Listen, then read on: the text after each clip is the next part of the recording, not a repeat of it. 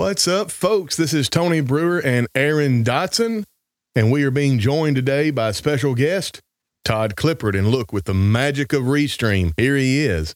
It's good to see you, Todd. This is a podcast where we discuss timely issues through the timelessness of God's Word.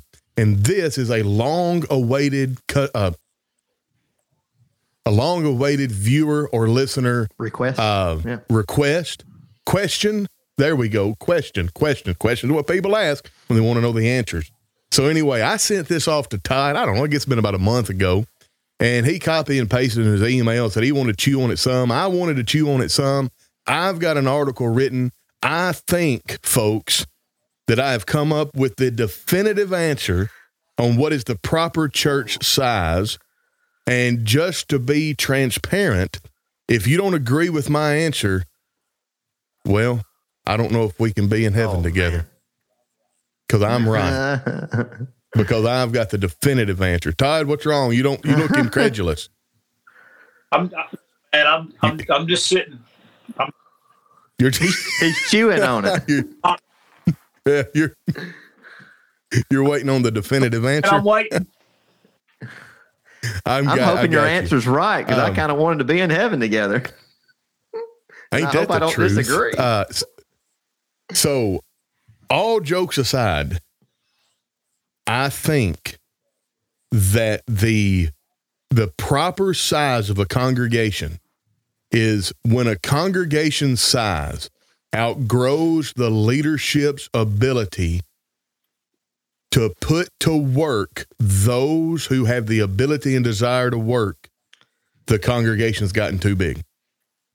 And either we need to revamp and strengthen the leadership to be commensurate with the size of the congregation, or maybe it's time to look at demographics and have a church plant and have a subset of that congregation go 15, 20 miles away and have a church plant. Now, is that the definitive answer?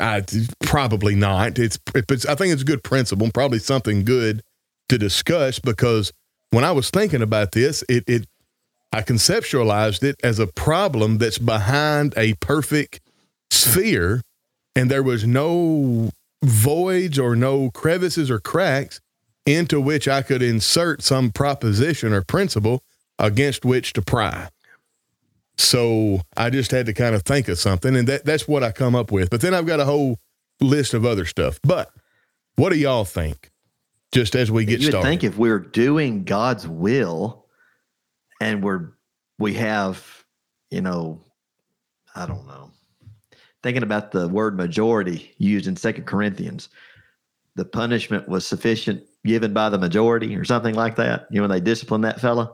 Yep. I'd like to think that if the majority of the brethren were doing what they need to do, then the congregation would be the size that, quote unquote, God wants it to be. You plant the seed, it gives the increase, and you teach the lost, you try to bring back erring members, and you withdraw when absolutely necessary after you've warned and begged and pleaded and followed Jesus' instructions. Well, it should be the size God wants it to be.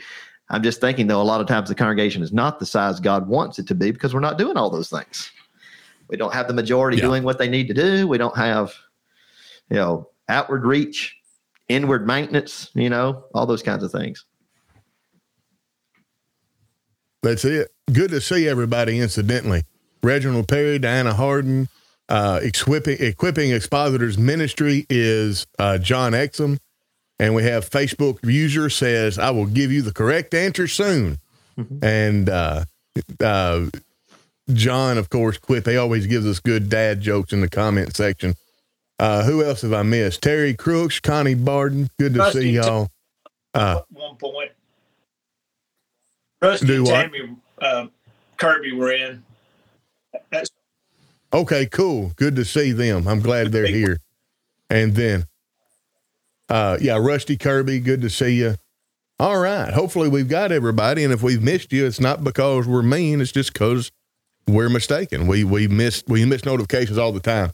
Todd, you've been chewing on this. What are some of the thoughts that you've come up with?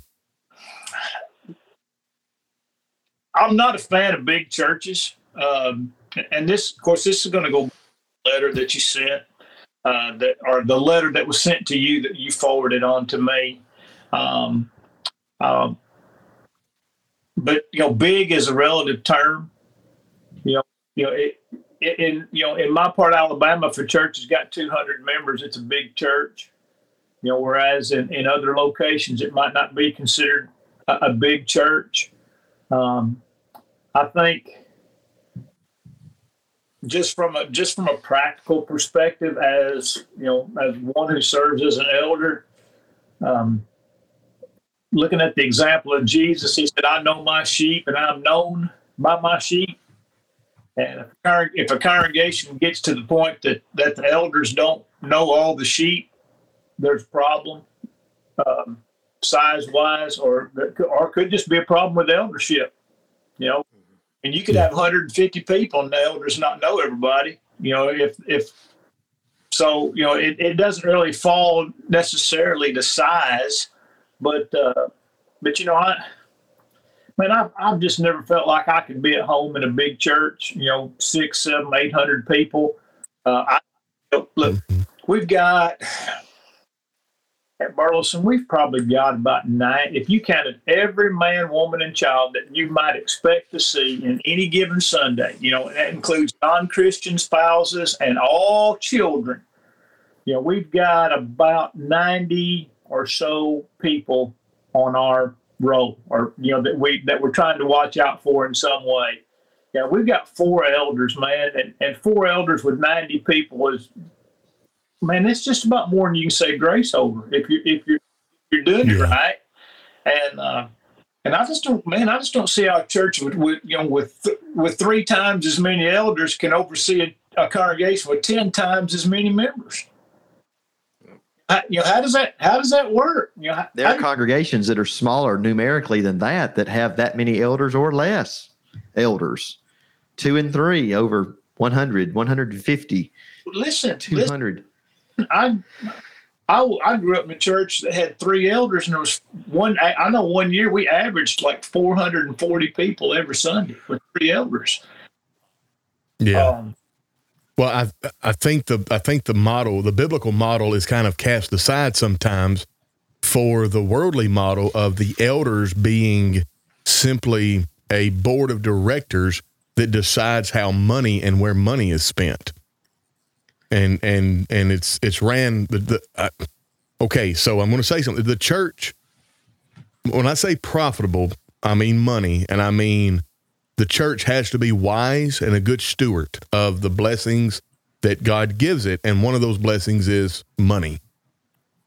I think if a church is out here being nonchalant and not purposeful and being a poor steward of the money, then that's an issue. But I think so often we equate the bottom line in the checking account at the end of the year with success for that year. Yeah. As far as, and I can tell you that's not true here. I guarantee it. I'm speaking very generally, and I know that at Riverview we don't view that. I know, Todd, at Burleson that's not that way, and from what I know of Washington Avenue, it's not that way there. So I mean, I'm just saying that there may be, if there is a congregation that we speak of that's like 150, 200 members, but only has 2 elders, and the elders are not known, they're not actual shepherding the flock, they're just businessmen who manage money, then I think some priorities are swapped upside down. And that wouldn't really have anything to do with congregation size as it would be, residing in the eldership.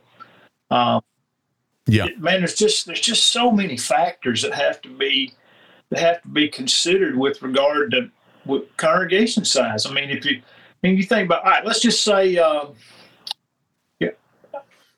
know a congregation, very familiar with congregation in North Texas, and they need to build an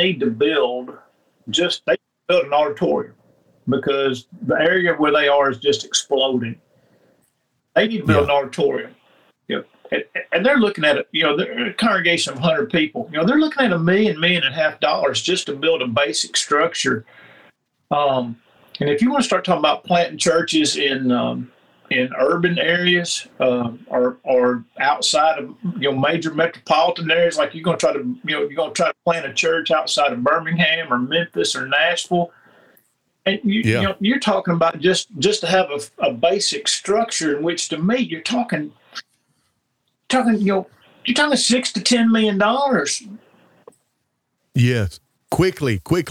You're talking 6 to 10 million. You and I, because, we're tied with you, with your work, and we've talked about the situation there and the finance, just almost insurmountable, the financial challenge. I remember not too long ago, the church at Pearl Harbor needed a building, and it was a small church, and man, they needed millions of dollars to. And I think if I remember correctly, I think the brethren stepped up and helped those brethren. And I'm glad they did. But you just can't depend on the brotherhood to provide you a place to meet.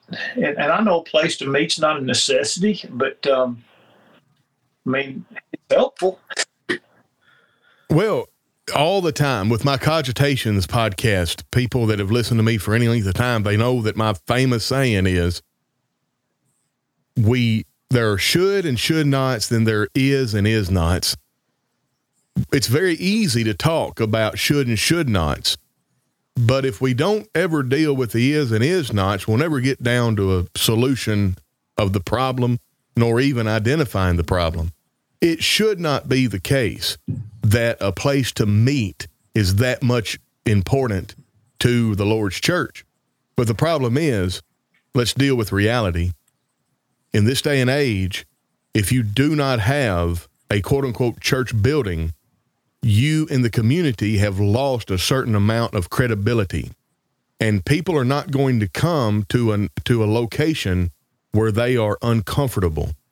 Now, I say that, and then there are people outside of the United States in third world countries. They're like, well, we meet when there's 12 inches of water on the floor in a monsoon, and we set on bricks. That's great. That should be the case.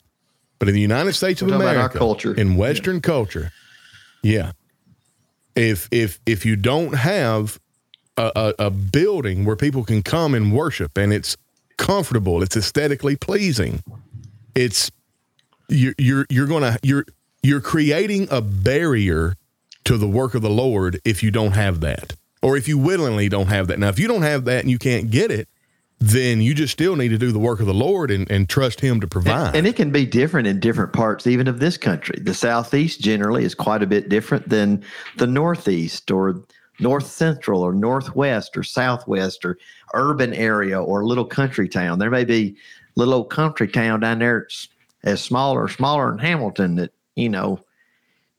most of the members, they good to go. Tornado got hit our building got hit with a tornado. That's all right. We got a barn. We got some fans. And I ain't making fun of them. I'm talking about for real. There's members that are like, we'll just go with the barn. We're on. And then probably people in that community, they can reach, they can baptize, they'll just assemble in the barn. Like you can do different things. Right. But then there's other areas that just wouldn't, generally the more urban areas that probably wouldn't go very well because of culture. But I preached a couple times for the church at Reading, which is outside of London, and that church meets in a public library, and they only have that library for about 2 hours on Sunday morning. They don't have Sunday night service, they don't have Wednesday night service. They've got a public library for a specific amount of time, and so there are and in my prep for today, I got to thinking about that and some of the things that the Bible really has to say about churches meeting. And I don't know if pushback is the right word, but the idea of losing credibility if you don't have a building. I'm not really sure I buy into that in some ways, because that's what we kept being sold by the Ghanaian brethren for years and years. We don't have a building. We can't grow if we don't have a building. People. And it's like we weren't willing to $100,000 in debt to build them a building when they could meet, for free, in a public school building. And yet, we'll turn around and not hold ourselves to the same standard over here. You can meet, you can meet library. There are public spaces that are available for people to, meet. If the church outgrows it, then they have decisions to make. But it's a difficult question to think about. I don't know. I guess I spent too much time in Africa to. Yeah. Well, let me wrinkle your brain in this way. So I'm going to stand behind what I said about you lose a certain amount of credibility. But what I mean by that, let me flesh that out some more. Like you said, if you got a congregation, let's say you started meeting in a house and you're meeting with your core group, the people you're made friends with, you study the Bible with, and now you meeting with, let's say you got 20 people in your house, you can't hold them. Well, you're capped. Your congregation, and I say you're like you own it, the congregation meeting in your house is the growth of that congregation is capped to what that space can hold. So you've got a decision to make.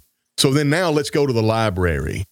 So we meet in the library. Now that can actually be a boon to your credit. Like that but you still have a place. You still have like even in the first century when the Christians met on the first day of the week in the same synagogues that the Jews did the Saturday meeting in. I remember Tom Holland talking about doing a church plant somewhere in the Northwest, and he actually went to a Seventh-day Adventist group and said, look, you use your building on Saturday, let us use it on Sunday. And of course, that flew like a lead balloon. But that's what I mean. I'm not saying that you'll lose credibility if you don't have a building with a steeple and a chandelier and pews and stuff like that. I mean, you'll lose credibility if you don't have, like, if you've got a basement that holds 20 and your congregation is 18, it's going to be hard for you to get above that amount of people converted. Again, not should and should not, but is and is not. Like, I mean, should it be that way? Yeah. No. People should sit on the side of the bank when the ocean tsunami's coming on them and they're singing the praises of God. But if we could move 5 miles inward where the tsunami wouldn't hit, more people would come to hear the word, kind of thing. That may be a terrible illustration, but just. Well, there's going to be some core people that would meet on the surface of the sun and risk being burned. That's not the people we're talking about. We're talking about the people on the fringe, the people that aren't 100% bought in, the people that we're trying to nurture and get them bought in. And I like what some of our commenters have said. I've got one. I think this is Ted Knight. I think he identified himself earlier. Hold on a second. Let me get this. I have worked with small congregation and large ones. The effectiveness of the church is dependent upon the elders' use of the deacons, teachers, and others to help them in tending the flock. I co-sign that 100%. If the elders just consider themselves to be a board of directors, the comment cuts short, but I can finish the ellipsis. It's not a good thing. So I think we've established that. So I guess a definitive answer on the proper church size is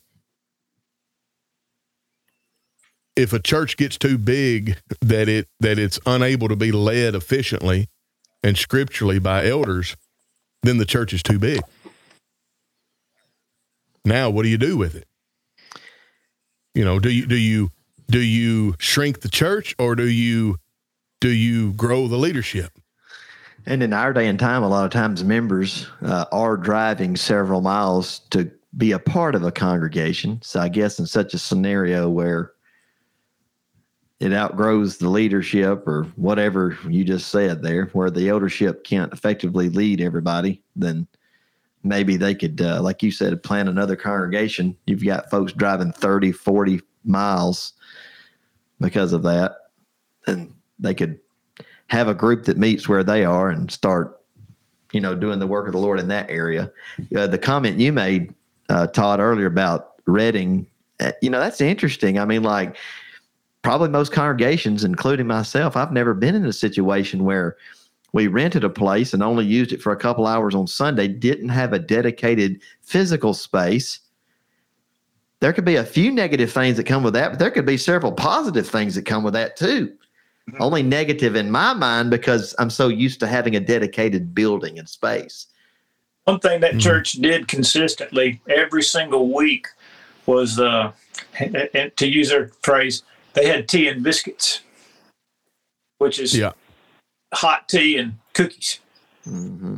So they took time. They took time every single Lord's Day to have a more casual fellowship with one another. Yeah, because they knew that was probably the only time that week that they were going to get to see one another.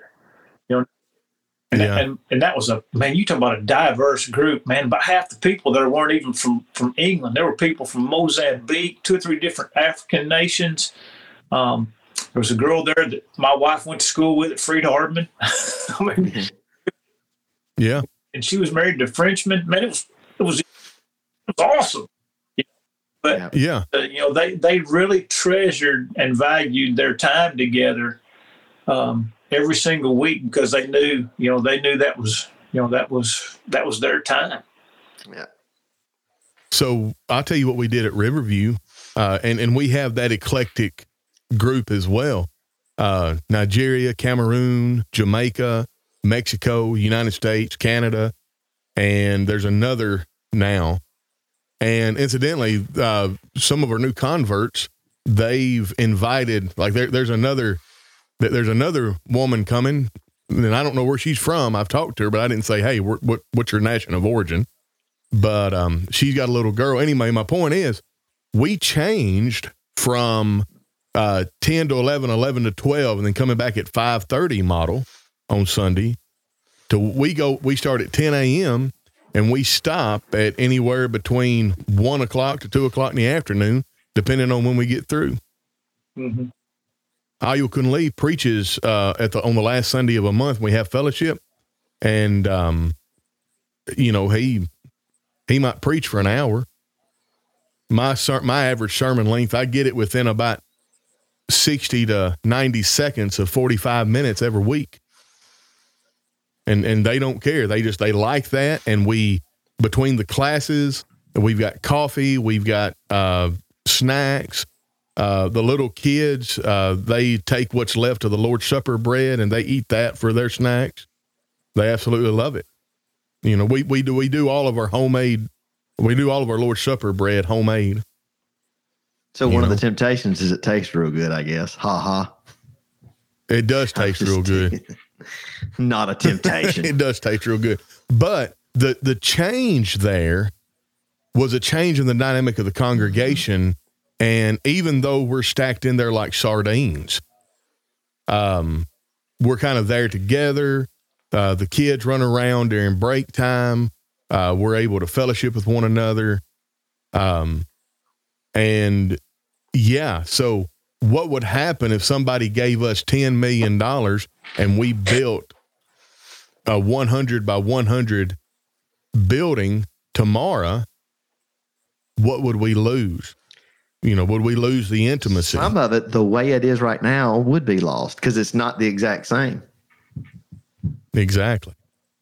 That's the thing. A lot of folks, they see something they think is substandard or suboptimal, and so they want to tear it down with no thought whatsoever of what would go in its place. I'm not sure if I've ever heard someone say, I grew up in a very large congregation, 500 to 1,000 members. I absolutely love it. I felt completely connected. I felt like all the members really knew each other well, like in a small setting, and I wouldn't have it any other way. And they were being genuine. They're not joking. I don't know that I've ever heard. There's probably somebody, but I've never heard anybody say that. No. Yeah. It makes you wonder, is that the way it really is? It must be. Yeah. That's a good question. Have we forgotten how to fellowship? It's a real good question. Connie Barden says, a nearby congregation met for a year or more in members' homes. They now have a small building they are able to rent and are growing. Yeah.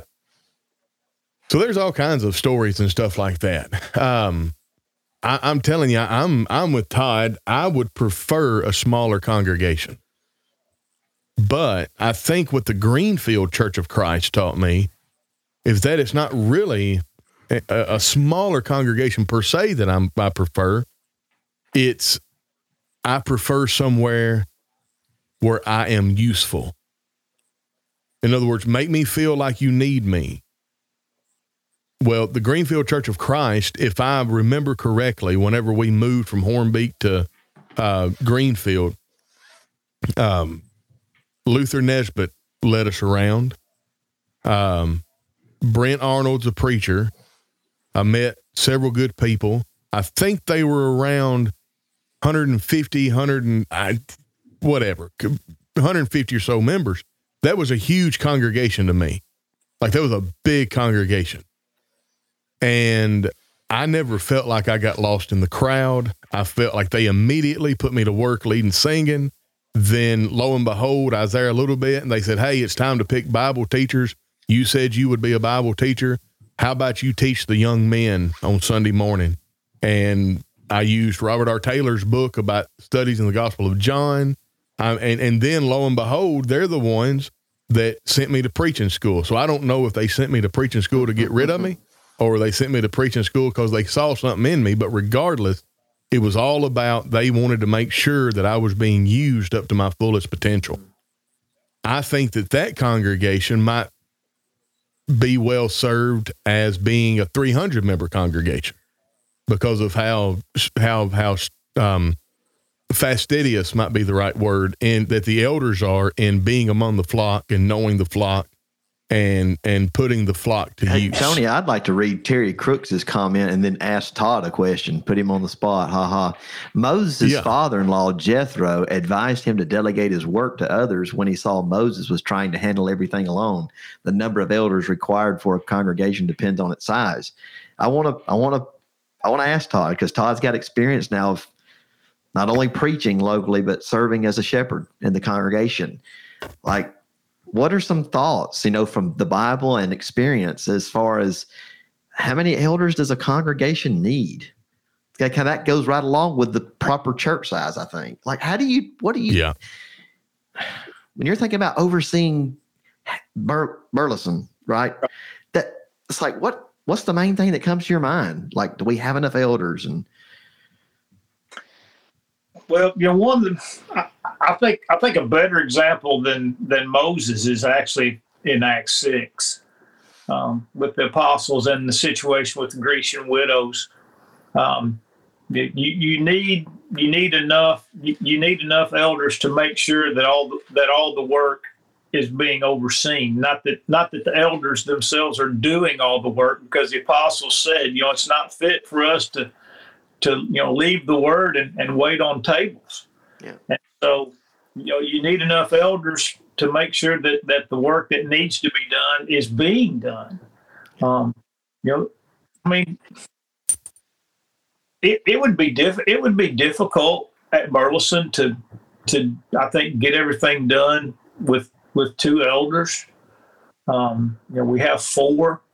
We're already, from the day that we were all appointed in May of 21, we started looking for our replacements. Even though 3 of us are still in our 50s, we started looking for our replacements, or at least guys to work with us in the future. We've got our sights set on, about 3 guys that we think will be elders in the next 5 years.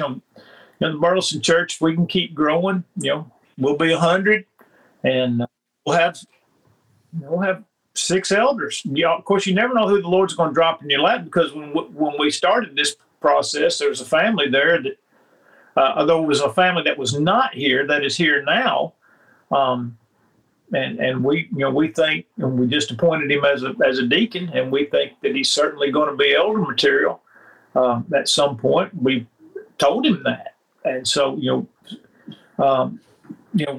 our goal is however many men can serve as elders need to serve as elders, and however many men can serve as deacons need to serve as deacons, and we don't have a cap on that. So we're 4 elders. Right now we're 4 elders and 5 deacons.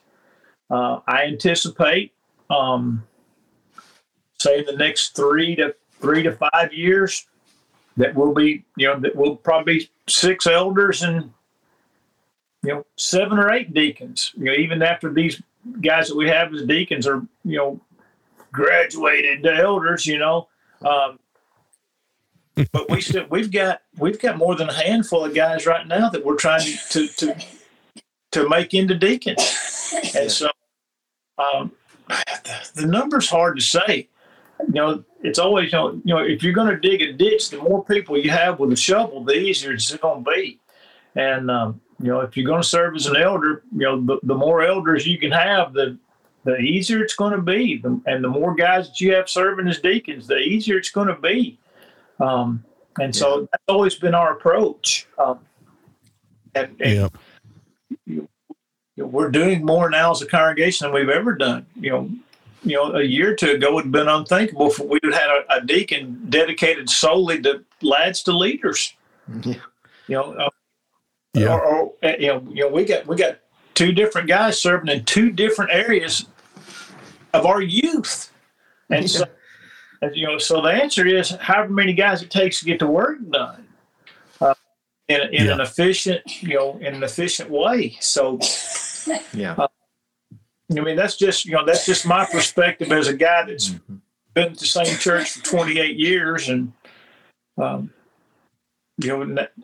has served as an elder for about 2.5 of those years. Man, I don't know what else to tell you other than that. You can't put your can't put your finger on a number. But we're trying to get more. We got 4 elders, we want more. We got 5 deacons, we want more. Yeah, on your illustration about the ditch, if you had 10 people to dig it and you got done 10 times faster or whatever, you're like, great, that's so much better than just one. But if you have 20 and 10 are just sitting there and 10 are working, well, then it appears you don't need the extra 10. So I guess just kind of, like you said, per the needs of the congregation. It goes back to the qualifications for deacons as well, is that the guys that we want to serve in the future as deacons are guys that we're putting them to work now, because one of the qualifications is let these first also be proved, then let them serve as a deacon. Yeah, we're giving these guys work to do now. Whether it be teaching Bible class or chaperoning youth activities or presenting the Wednesday night devotional. We're putting these guys to work. And let me. This might be a little bit off topic. I don't think it is, but when we determined to start adding deacons, we called every single man on the roll at Burleson who was married and had kids, regardless of their qualifications going for any, because those are 2 pretty important ones. Those are not 2 that you're going to solve in a year, right? So, no. So we called every male member married with children, and we inquired to every single one of them, are you interested in serving as a deacon? So we're not asking if you want to serve right now. We're asking if you are interested in serving in the future. And if you're interested in serving in the future, we want you to know you will serve as a deacon provided you meet the qualifications. But we want you to know we want you to serve, and we'll help you develop yourself to serve. But now the onus is on you. Are you willing to, as Nehemiah said, are you willing to, put your neck and shoulder to the work and prove yourself? Because if you are, we'll appoint you. The only thing you back from serving as a deacon is you. And when we did that, man, we had 2 or 3 guys that, there's just like lighting a fire under them, because I preach on those things, and I know the guys are thinking, well, he's not talking to me. Or he's talking to so-and-so that's maybe teaching a Bible class, or he's talking to so-and-so that's, had the youth devo at his house, and we wanted him to know, no, we're talking to you. If you want to serve, the only thing that's holding you back from serving is you.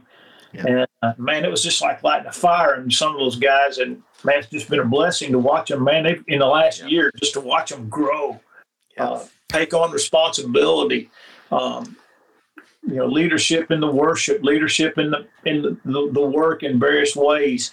And, man, it's just an awesome thing to see as an elder and watch these guys grow, man. It's just like, man, they get it.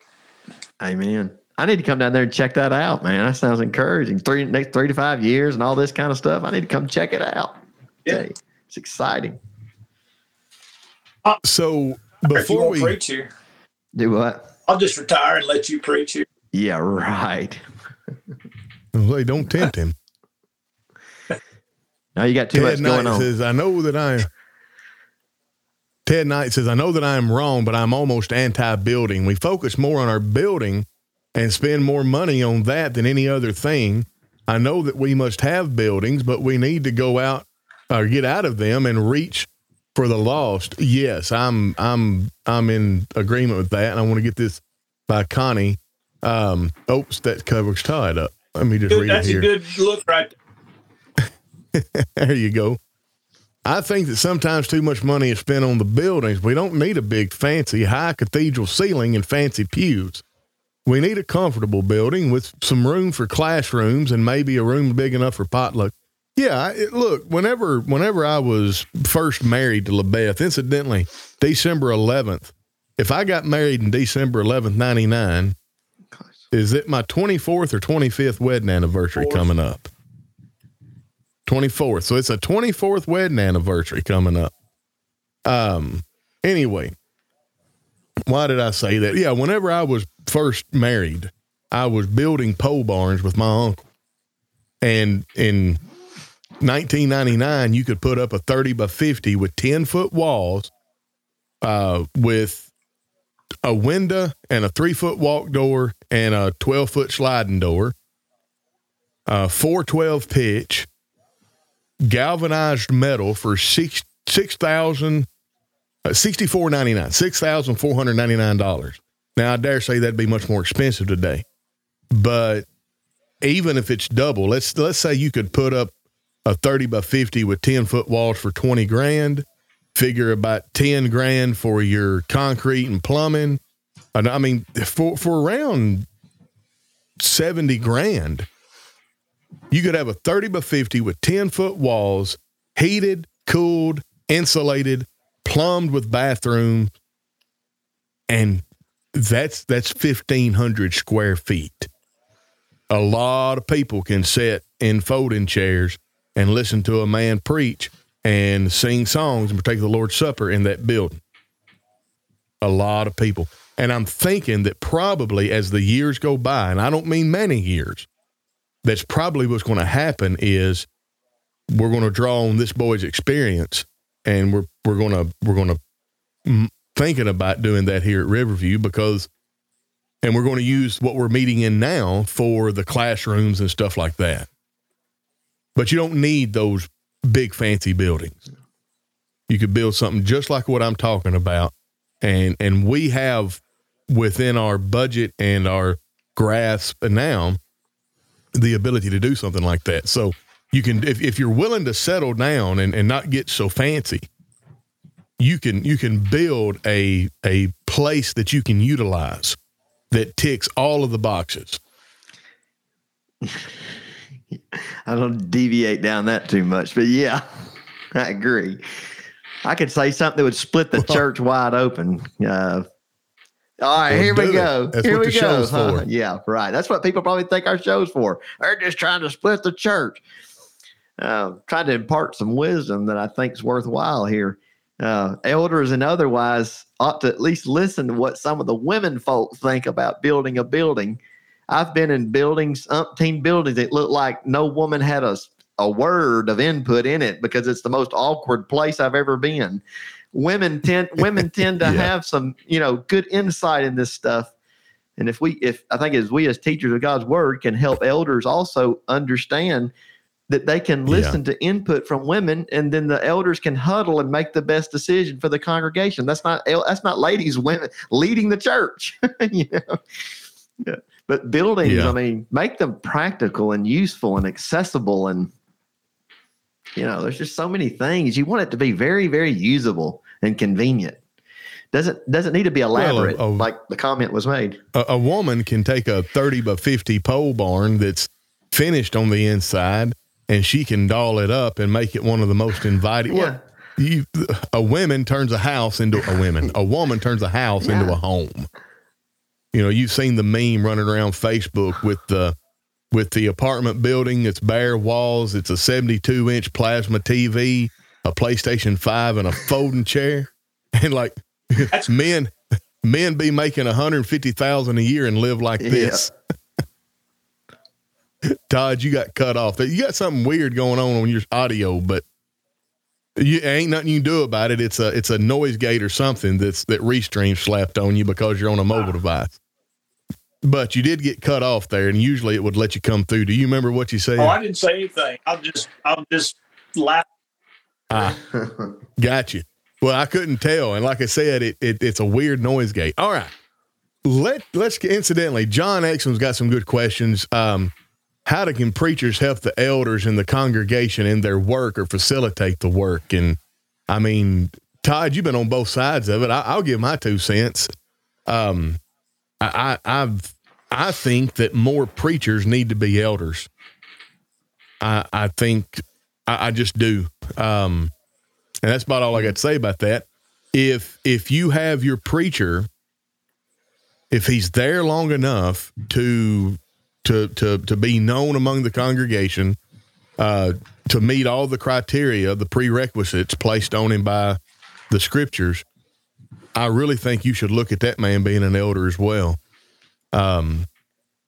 He has an important job, but that's an opinion. But Todd, you've been on both sides of it. Aaron, you can chime in. What do you think? What do you think a good way preachers can help the elders in the congregation in the work?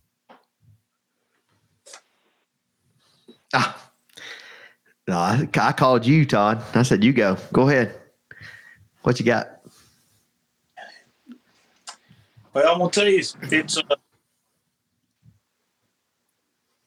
I think for the most part, it's been a good thing for the Burleson Church for me to serve, but not just because it was me, but because of the group that was appointed all at the same time. I'll just tell you, it's not for everybody. Listen, man, I know some great preachers that have never, as far as I know, never desired. Vance Hutton's been the preacher at Double Springs for about 38 years. There ain't nobody in this part of the world that is held in higher regard than Vance Hutton. And as far as I know, I don't think Vance has ever had a desire to serve as an elder. Andy Kaiser, another guy in our area, preaches up north of Florence at Zip City at Salem, almost 20 years at 9th Avenue. I don't think Andy's ever had a desire to serve as an elder. Mark, the joke that I've made recently is that Mark Posey took the pulpit at Winfield after James Wires was there for about 40 years, and James had still serves as an elder, but served as an elder for a long time when he was the preacher. And I think it served the church well. And the joke that I made was Mark had been the preacher there for about 2 weeks, and they made him an elder, and which obviously it wasn't 2 weeks, but it wasn't 26 years, like it was for me. But Mark, right. Mark has had a long tenure out at Austinville. Certainly got the temperament for it. He's in a lot of ways he's a lot like James, and so those guys are going to work well together. But Mark rolled right in and was appointed as an elder in a very short period of time. And I'm not saying that critically. I'm just saying that it's not for everybody. Speaking from experience, man, it's hard to wear two hats. I think there's a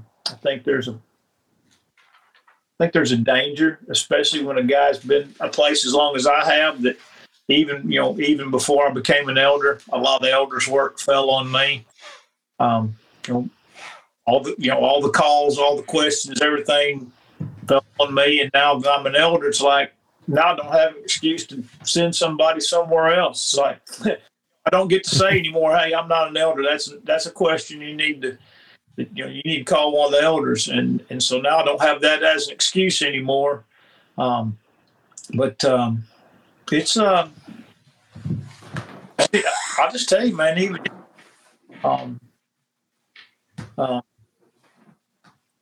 I've lost, man. I can't tell you how much sleep I've lost since I became an elder.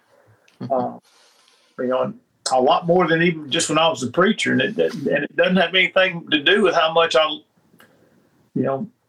love the church. But I think I probably love the church more now than I did even 2 years ago. Mm-hmm. And it's just. It's just not, I know a lot of guys that serve as preachers and elders, and I know a lot of great guys that have had no desire. And like I said, it ain't for everybody. So, if a man desires the office, he desires a good work. A lot of good guys don't desire it. And well, I've done a deep dive of that phrase, and that Greek term is in the etymological history of origami, the English word origami. I don't know, origami is a Japanese art of paper folding. I'm not, just trust me, they're in the same family. And looking at that word, we use the word desire, like, well, my coffee is almost empty, and when it's gone, I'm going to desire more, meaning I would like to have more. It's a desire.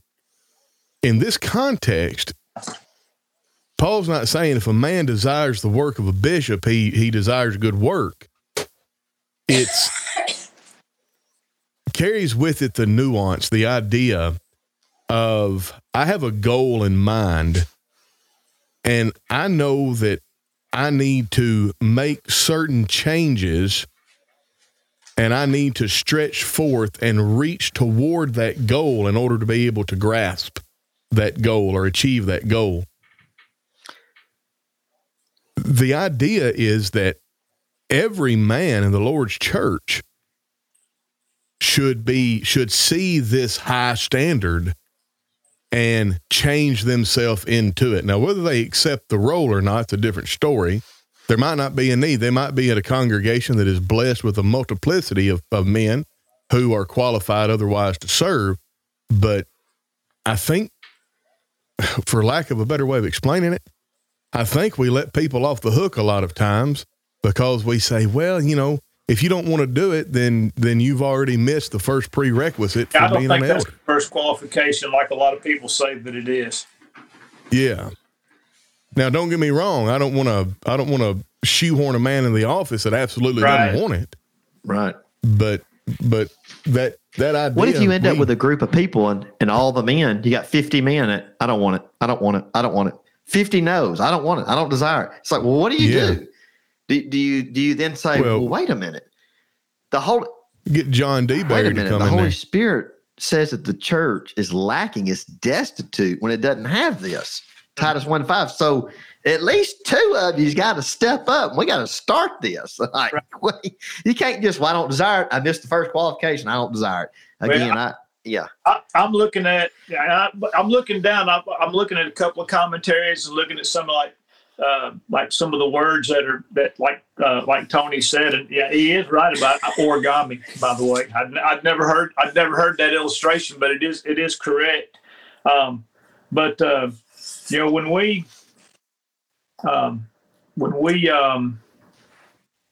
lost our eldership in 2021 for a while, and two of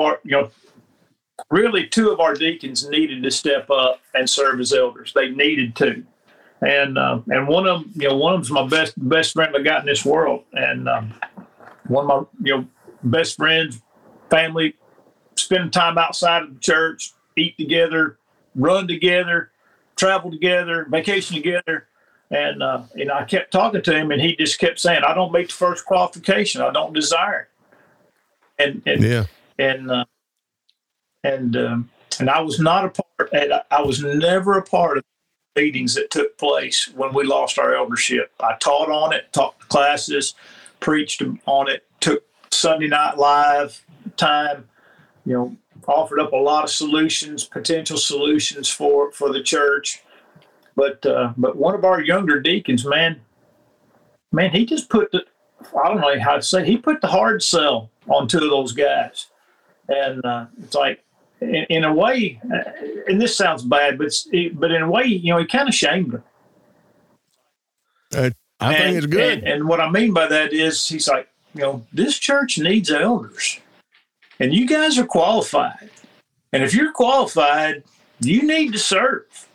And young guy, man, he put it on him. Like, look, and I'm only getting this secondhand because, like I said, I didn't sit in any of the meetings with regard to appointing elders, not one, because I didn't want people to think that, that I was running those meetings.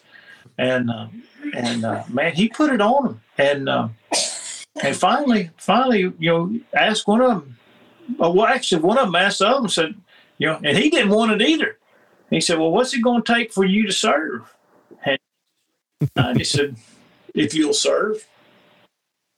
He said, "Okay." And then the matter was handled. It was done. So we went in one meeting from having 0 elders to they called me in that night and said, "Here's the conclusion: 4 elders." But I had two guys that they didn't aspire to be elders, and that's what the word there is. If a man aspires to be an elder, yeah, he's got a goal in mind. He's grooming himself and being groomed by others. Yeah. So could we say it means that, if a man is grooming himself for the position of an overseer, he's desiring a good work. Yeah. And those guys have been preparing themselves for years. They just didn't know it. Yep. I mean, and so this idea that that a man can't serve unless he absolutely desires it is just not. It's not what the Bible teaches in that verse. No, you do it out of a sense of duty. Yeah, if you can, you should. Yeah, if you can, you should. That I believe. That's the thrust of that word that Paul uses. If you can, you should. Who wants to go the judge being qualified to serve as an elder or deacon and give some sorry, lame excuse to the Lord as to why you didn't serve? Well, I didn't desire. Sometimes when someone says or thinks, "I don't desire it," it's coupled with a misunderstanding of the work of an elder or an eldership. Aaron, I don't desire. It's too hard. It's too much responsibility. It's too, and I'm just going to throw something, I guess, get it off my chest. Back to the question that John asked, how can teachers and preachers help, elders and the congregation facilitate the work? I'm thinking, obviously the main thing of a teacher, an evangelist, is to instruct, to pay attention to himself, to walk right in the sight of God, and to teach other people the word, those that'll hear you. So it's like, that's a challenging thing for some people, for like some evangelists, but his job is to also instruct the elders. So he has to do that with patience and tenderness and humility, but also seriously and soberly. Like, guys, this is on y'all. Like, y'all got to take this up. Mm-hmm. Like, people are coming to me. This is y'all. It's not because I don't want to help. It's y'all are the shepherds, not me. I'm the evangelist. Y'all can do it. Y'all know the Bible. They love, and I've had similar talks to my elders here, like just not because they were doing anything just outright wrong, but just like trying to encourage them. Like, the people here love y'all. They respect y'all. And I've told them before, like, use that. Not because they're doing a terrible job, but because I think that's part of my job. That's part of my job, is to teach them and move them. Like, y'all can do this. Y'all know the Bible. You're qualified. The people love you. Use that influence. That influence goes a long way. And I made the comment about sometimes people think it's too hard. every work one has its challenges is hard, including teaching, preaching, Bible classes, parenting, and same way with elder work. But like at least elders have the eldership. That's have right. Each other. That's not you. It's exactly. It's a group. Exactly. In my judgment, it's probably the case that a lot of elders individually don't lay hold of that like they could and like they should. Like you've got an evangelist is like kind of by himself, He's an island man. He's like this weirdo that's like bubbling. He's babbling the Bible all the time. And he has to find somebody in the congregation that understands him at least that much. Like the evangelist's job is to take heed unto himself and unto the doctrine. The elder's job is to take heed unto themselves and unto the flock. And that's one of our teachers, Aaron. I don't know if he come up with this or he's heard somebody smarter than him say it. One of the issues with church organization, with congregational organization, is you have preachers that do the job of elders do the job of deacons don't know what to do because nobody's ever told them, and the members are scattered because they have no actual leadership. Yep. And when you get to a situation like that, your congregation is too big. And I don't think it's the congregation that's too big. It's the leadership is too small. So we've talked to the task. You've mentioned multiple times. So does the eldership need to grow? Maybe in knowledge, but also in number. They need more elders to add, to handle the work. I just shared, Todd. Go ahead. A lot of our brethren make it too hard to serve as an elder. I mean, their idea of blameless, or they're first of all, I think they don't understand some of the actual qualifications themselves, and they make it. And a lot of guys won't serve because they're gonna take the most strictest view of every single thing, even if it's not correct, and they say, "But I'm not qualified." Yep. I'm not qualified, and the people will. I just say it, man. A lot of our anti-brethren don't have elders because they don't want elders, and they're going to make the qualifications so impossibly difficult, so as to do an end around on ever having elders. They're never going to have elders because they're going to make the qualifications so difficult, and they do that intentionally.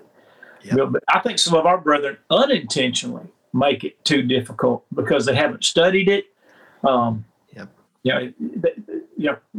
I think some of our people think they've studied the qualifications. They've studied 2 qualifications: husband of one wife, and not even got it right. And they're wrong on the second one. So I don't believe an elder has to have children that have been baptized into Christ in order to be an elder. That's exactly right. That text doesn't teach that in any shape, form, or fashion. I believe right now I am qualified to be an elder. No, never mind. I have both of my children are baptized into Christ. I believe that too, Tony, but I think you're on the wrong track. I am. Strike that. Reverse it. Forget I said it. Right. Edit it out. This was that. I was thinking about somebody. I don't know if you guys see the same thing that I see, but you see that dude in that funky shirt that I'm pointing at right there? Aaron J. Dotson. Right there. Qualified. Yeah, he's qualified to be an elder. Qualified. More so than many men that I know who are currently serving as an elder. Yeah, the believing children argument has been. Dude, don't get me started. We've already been at this hour. We need an episode on that. I'm serious. I'd like to. If you want to do another episode on the qualifications for elders and some of the, for lack of a better term, the more sticky ones, call me. You want to go? I want to go because I think that the people up here in Riverview need it. And then the reason I used me is because I default to me so much that I think I come across as a little bit self-absorbed. But the only reason I do it, folks, is because I know that I can't make me so mad at me that I'll never talk to myself again. Yeah. So next Tuesday? You want to do next Tuesday? Next Tuesday? Hang on. We can wrap a gavel. Tuesday I'm gone. Hang on, let me check. Oh, no, you got to be there. I think I'll be here. I think I can. I'll double check.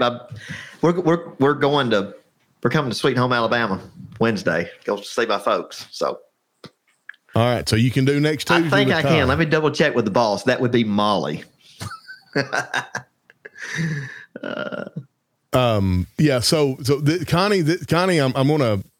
You were such a longtime friend of the show, and you've been with us through thick and thin. So I'm gonna put you on blast, but in the most loving way. This is what we're going to be talking about next week. Yes, you do. So I said, I do not believe for one instance, for 1 minute, that in order to be an elder, you have to have children who are baptized into Christ. And of course, Connie said, yes, you do, because it says believing children. Well, we'll talk about that next week. Do what, Todd? Yeah. Awesome. Yeah, I'd love to hear both of you. I'd like to. Do you still have, hold on just a second, Aaron. Do you still have that little Behringer microphone that you use for your Mevo and stuff? Do you have a way to plug that thing into the iPhone? That may help you. All right. Because I think some of what you're saying is getting cut out because of the fact that you're on an iPhone. It just sounds, it doesn't sound bad. It's good enough. And if this is all we've got for next week, it's adequate. Look, I promise. I told you I only use the iPhone because that Asus laptop I have sounds like a 747 taking off.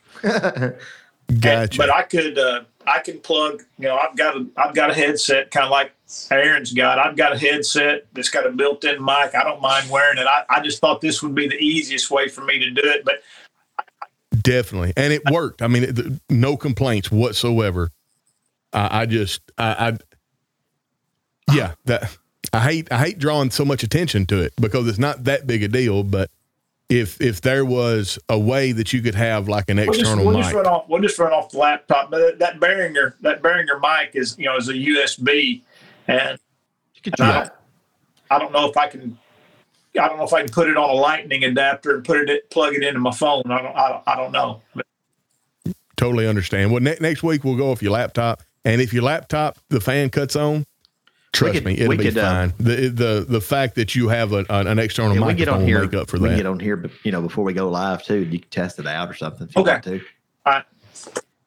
Yeah. All right. So I've been trying to no avail. I cannot find where I wrote the articles on Substack. I want to share the links, but I just dropped them in Todd Clifford's Apple Messages, a PDF with both articles, where I talk about a religiously and spiritually codependent congregation. And there's two articles. There's one, heeding the call, about he that hath ears to hear, let him hear. The phrase, he that hath ears to hear, let him hear, when I really meditated on that, and figured out, this is what Jesus is saying, it absolutely changed my approach to ministry. And I wrote an article about it, and I explained why. And LaBeth, whenever she read it, to make sure I had everything, my I's dotted, my T's crossed, she said, what you have done is you have written an article that if people followed it, it would keep a congregation from becoming a religiously and spiritually codependent congregation, which is very unhealthy. And so then I wrote an article explaining that just a little bit. So Todd, both of those are in your, so I'd love for you to look at them, but I wanted to share it on. I really like the he that has ear to ear, he that has ears to hear article. I like that. It's good. Yeah. And it resonated a lot with the audience. And we've put out so many articles, and I can't remember how I tagged it, so I can't find it. And if I wasn't looking for it on a live stream, it'd be right there. Yeah. Ted Knight says, am I reading that comment right? That to be qualified to be a preacher, you must be tech savvy. I don't know whose comment that you're reading, but surely they're being humorous. Yeah, right here. Hey, Alabama. To be qualified to be a preacher, you must be You have to tech be able savvy. to use PowerPoint in your sermons, because if you don't, you're not going to be effective. That's all. Yes. Ah. Yes. And they spend hours on them PowerPoints. Yeah, she was kidding. Folks were kidding, obviously. Yeah, I know some of my brethren who preach a gospel that they couldn't preach if the power went out, which is ironic because the power points. Anyway, so listen, we're not going to get to the article that I wrote about the church size. I'll just release it on Substack and y'all get it tomorrow morning.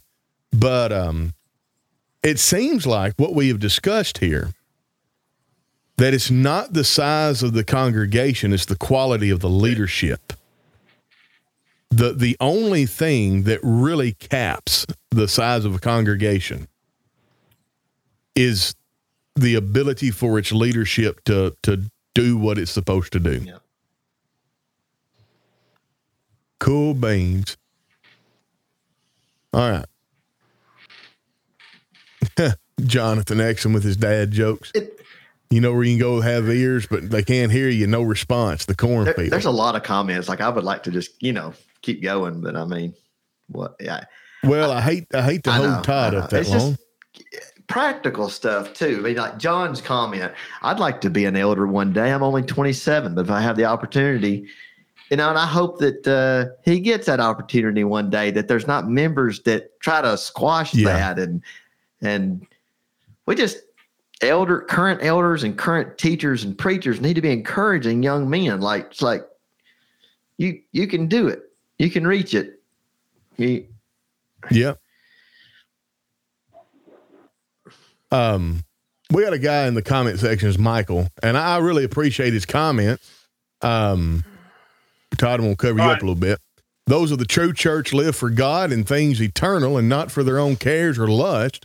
Many who call themselves a Christian live for themselves and not for God. They're not true Christians. I can co-sign that, but what I cannot co-sign, Michael, is this: the epistle of Barnabas, Clement, Ignatius, Polycarp, Hermas, and much more. I don't know from where that comes. I know I'm familiar with those works, but they are not canonical for sure. I'm sure that, well, I mean, at least in the, hold on, wrong. Where'd we go? I know at least in the, from Ignatius, Polycarp, the Shepherd of Hermas is a really good document. The letter from the Shepherd of Hermas. In fact, when you study the patriarch, the church fathers, so-called, and you look at how many times in the patristic writings the Holy Spirit is mentioned, you can't come away from anything other that they believed at the time that the indwelling of the Holy Spirit and the work of the Holy Spirit was done through the Word. And when you read the Shepherd of Hermas, it's very interesting, but without that context, the Shepherd of Hermas comes off as an absolute nut. Yeah, I'm not sure exactly what his thoughts there were on those particular writings. Was he saying that those are canonical books, or that they're helpful to study? I don't know. There wasn't much. I have no clue. Yeah, you might, Michael, if you want to add more. I just wanted to talk about it just a little bit so folks would understand. And John Exum says Headed to the Office by Glenn Colley is a good book. I've never read it, but I've wanted to. Now, it's one of those deals, but I've heard it's helpful. Hey, Alabama says we had an elder once that was 35. He was a good one too. Yeah, we've got a guy here at Riverview who him and his wife are both, they would be very good, an elder and an elder's wife. And he just doesn't have, his children aren't old enough to have obeyed the gospel yet. So I don't know what I need to do about that. I don't know how much if I need to broach that subject and do a little teaching on it, or if I just need to let it lie. Hey, listen, man, that's still a matter of conscience. I would never encourage a guy to serve if it would violate. If he came to the conclusion that he could serve, just by the basis of study, obviously that's a good thing. But I wouldn't want a guy to ever violate his conscience if. Well, with this situation up here, it wouldn't be him. It would be the church as a whole. I mean, because if the church as a whole was dead set against it, you cannot make that man an elder. And so that's what I'm saying. Like, I don't know. I mean, we've been through so much in the last. Well, we haven't really been through so much in the last 2 years, but we went through a huge tumultuous ordeal 2 years ago, and we're building back from now. We're in a healthy place. We're not religiously or spiritually codependent, and now we're sticky. People come to see us and they stay. And I don't really want to rock that boat just yet. Pour a little cement on the foundation. Todd, what age should elders be? Well, I mean, he need, again, this look, at 30, at 35, I wouldn't mentally, people are different, man. I know guys, to use the term, old soul, guys that have an old, maybe in their 30s, but if you were to talk to them and you didn't know, you might think they were in their 50s or their 60s. And I'm just going to tell you, man, when I was 35, I was not an old soul. I wasn't fit to serve at 35, and just to be honest, probably not fit to serve at 45. Maybe for me personally, but I know, like I said, I know guys that are old souls that, could be in their late 30s, mid to late 30s, and, guys that, obviously, have a long-standing history with the church, good Bible student, good families, that could do that work in their mid to late 30s. I mean, I was a father at 24, something like that. 23, I guess. My daughter, I wasn't hardly 24 yet. So guy becomes a father, say like I did at 23. When he's 36, his kid's a teenager, and you've got a track record of or a pattern of maintaining your household. By the time you're in your late 30s, and I certainly wouldn't have been a novice. Let's just say if I was an old soul and I had a kid, I'm 38 and I've got so I'm 38 and I've got two teenagers at age 38, and I'm an old soul and I've got a long-standing history with the church, and as a good Bible student, I'm qualified. All of the things being considered, but a lot of us were not old souls. Yeah. So it also depends culturally. I mean, I watch Timcast IRL. And Tim Poole always talks about this video that he watched of these kids back in the 1940s in England being interviewed about the going-ons of World War II.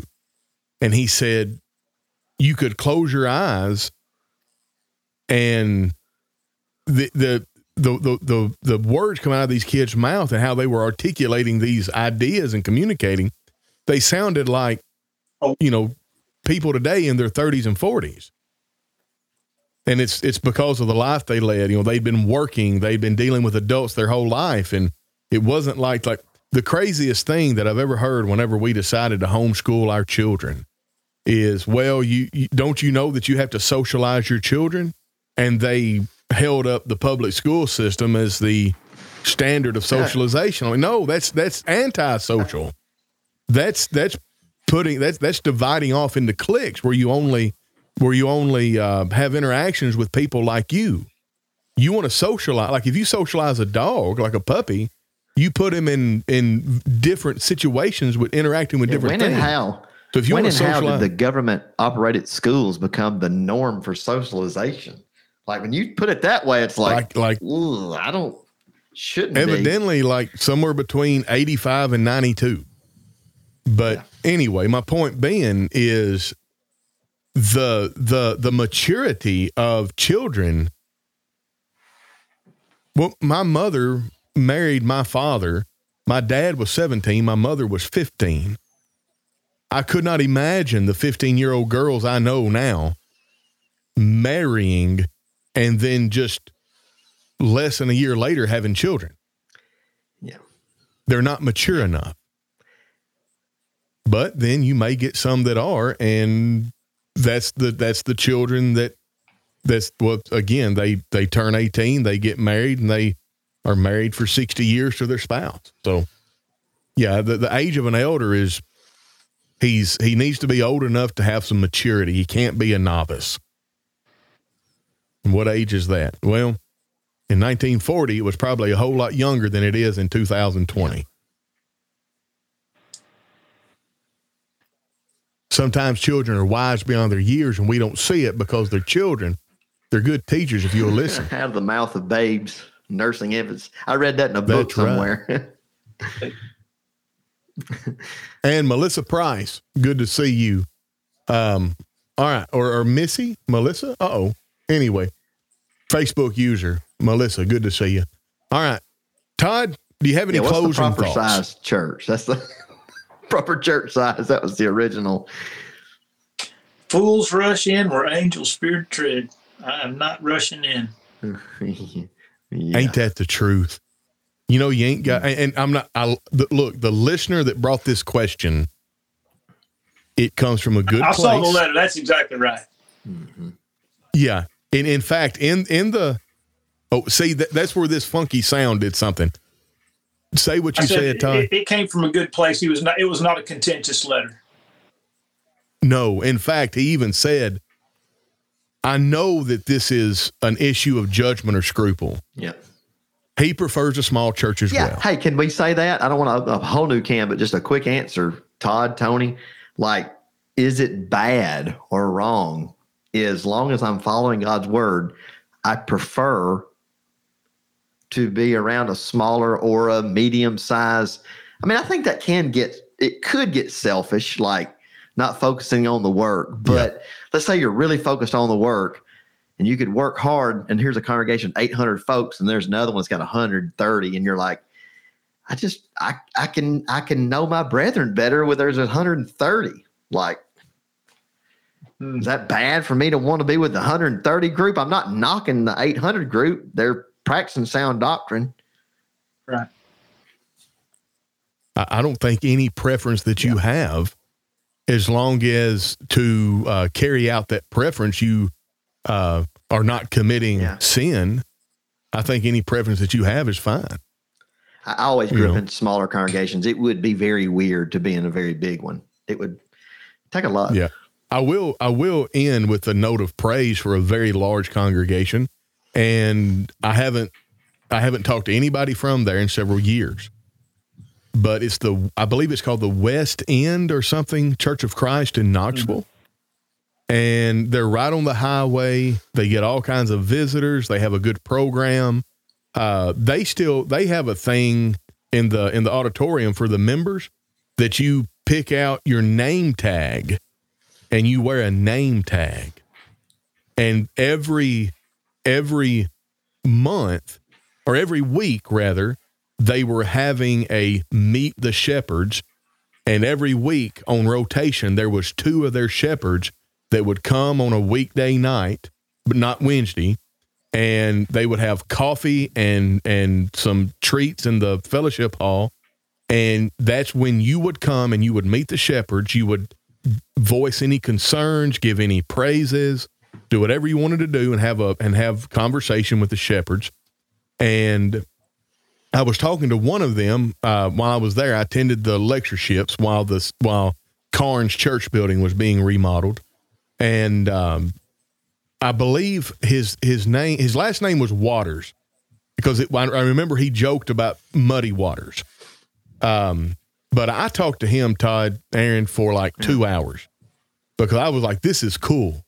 Like, what are y'all doing?" And he said the thing that you've got to do is communication and transparency is the key.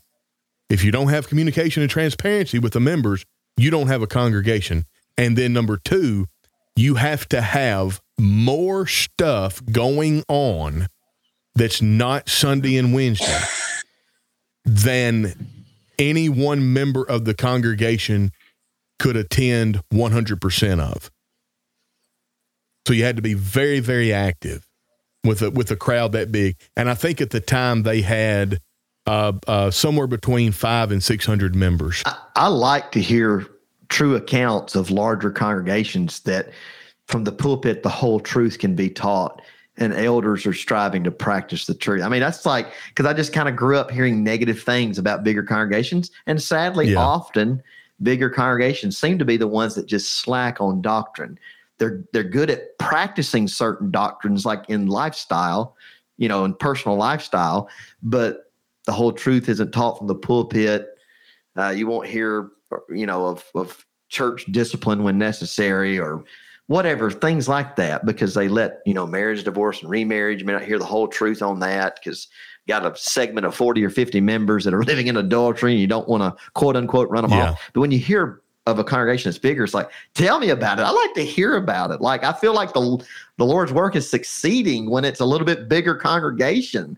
So I just want to say that because I grew up with a smaller congregation, still in one that's kind of smaller to medium size. And I'm used to that. I kind of prefer it, but I love hearing true story accounts of bigger congregations that are doing what's right. It's very encouraging.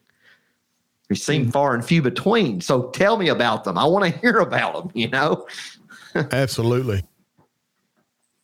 All right. We had an hour and 21 minutes, and I meant to stop 20 minutes ago. I will, before we do our closing ceremonies, Todd, you have the last word, brother. I'm looking forward to next week. Awesome. Terry Crooks says, has anyone ever visited the congregation in New York City or plan to? I don't plan to, and I've never visited, but if there's a congregation in New York City, which evidently there is, I'd like to go check them out. And Rusty Kirby says, from my view, people feel overlooked even in a church of 250 to 280. Terry, they absolutely can. And I think that's one thing that the West End elders were so very adamant about, that you have to be active in the congregation as an elder so these people don't feel overlooked. All right. We're going to hear a word from our sponsor as we close. Contact Lindsay Faye Dotson at lindsayfaydotson@gmail.com. Are you part of a church congregation or any organization seeking effective ways to spread the word about your event? Look no further. Lindsay Dotson specializes in designing modern advertisements for churches or any organization she sees fit. Whether it's flyers, postcards, or social media graphics, Lindsay has got you covered. Reach out through a private message on Facebook, or, and this is the preferred method, send an email to lindsayfaydotson@gmail.com for more details. Don't miss this opportunity to make your message resonate far and wide. Contact Lindsay Faye Dotson today, lindsayfaydotson@gmail.com. Also, we want to give you the opportunity. This is only because we've been asked. There's a tip jar. You can tip the Christianity Now podcast platform, www.nearchurches@gmail.com. This goes directly to me and Aaron. We were just talking this morning. Aaron needs a couple of pieces of equipment to finish out his studio down there in Arkansas, and we would like to start having more guests. So between advertisement, between an honorarium for our guest, which poor old Todd's not going to get one because we ain't got no money, and between some equipment that Aaron would need, we have a need of a few $100s. You're already, some of you already take advantage of this. Some of you already do the buymeacoffee.com/Christianity Now. Some of you already do the patreon.com/Christianity Now. We're so thankful. And the best way to support us is to go to Substack and subscribe to our Substack and do the $5 a month model or do the $50 a year. That's how you can support us. Thank you so much. Scott Beck can attest that Lindsay does a great job. He has used her, and that's all we've got. We've given Todd the last word, and Aaron, unless you've got anything, we're going to sign off. Yeah, just keep in mind, I appreciate all the supporters and those that support. You're supporting us as podcasters, not local preachers. We've got support locally, and we're thankful for that. So when you support us, you're supporting us as podcasters to teach online as we have opportunity. So, all right. God bless everyone. Be sure and subscribe on Podbean, Apple Podcasts, Spotify, TuneIn Radio to Cogitations. This is going to be archived on that channel. and be the algorithm for us. Share this on your social media platforms. God bless you, and we'll catch you next week when we talk about the qualification of elders. We'll catch you on the flip side.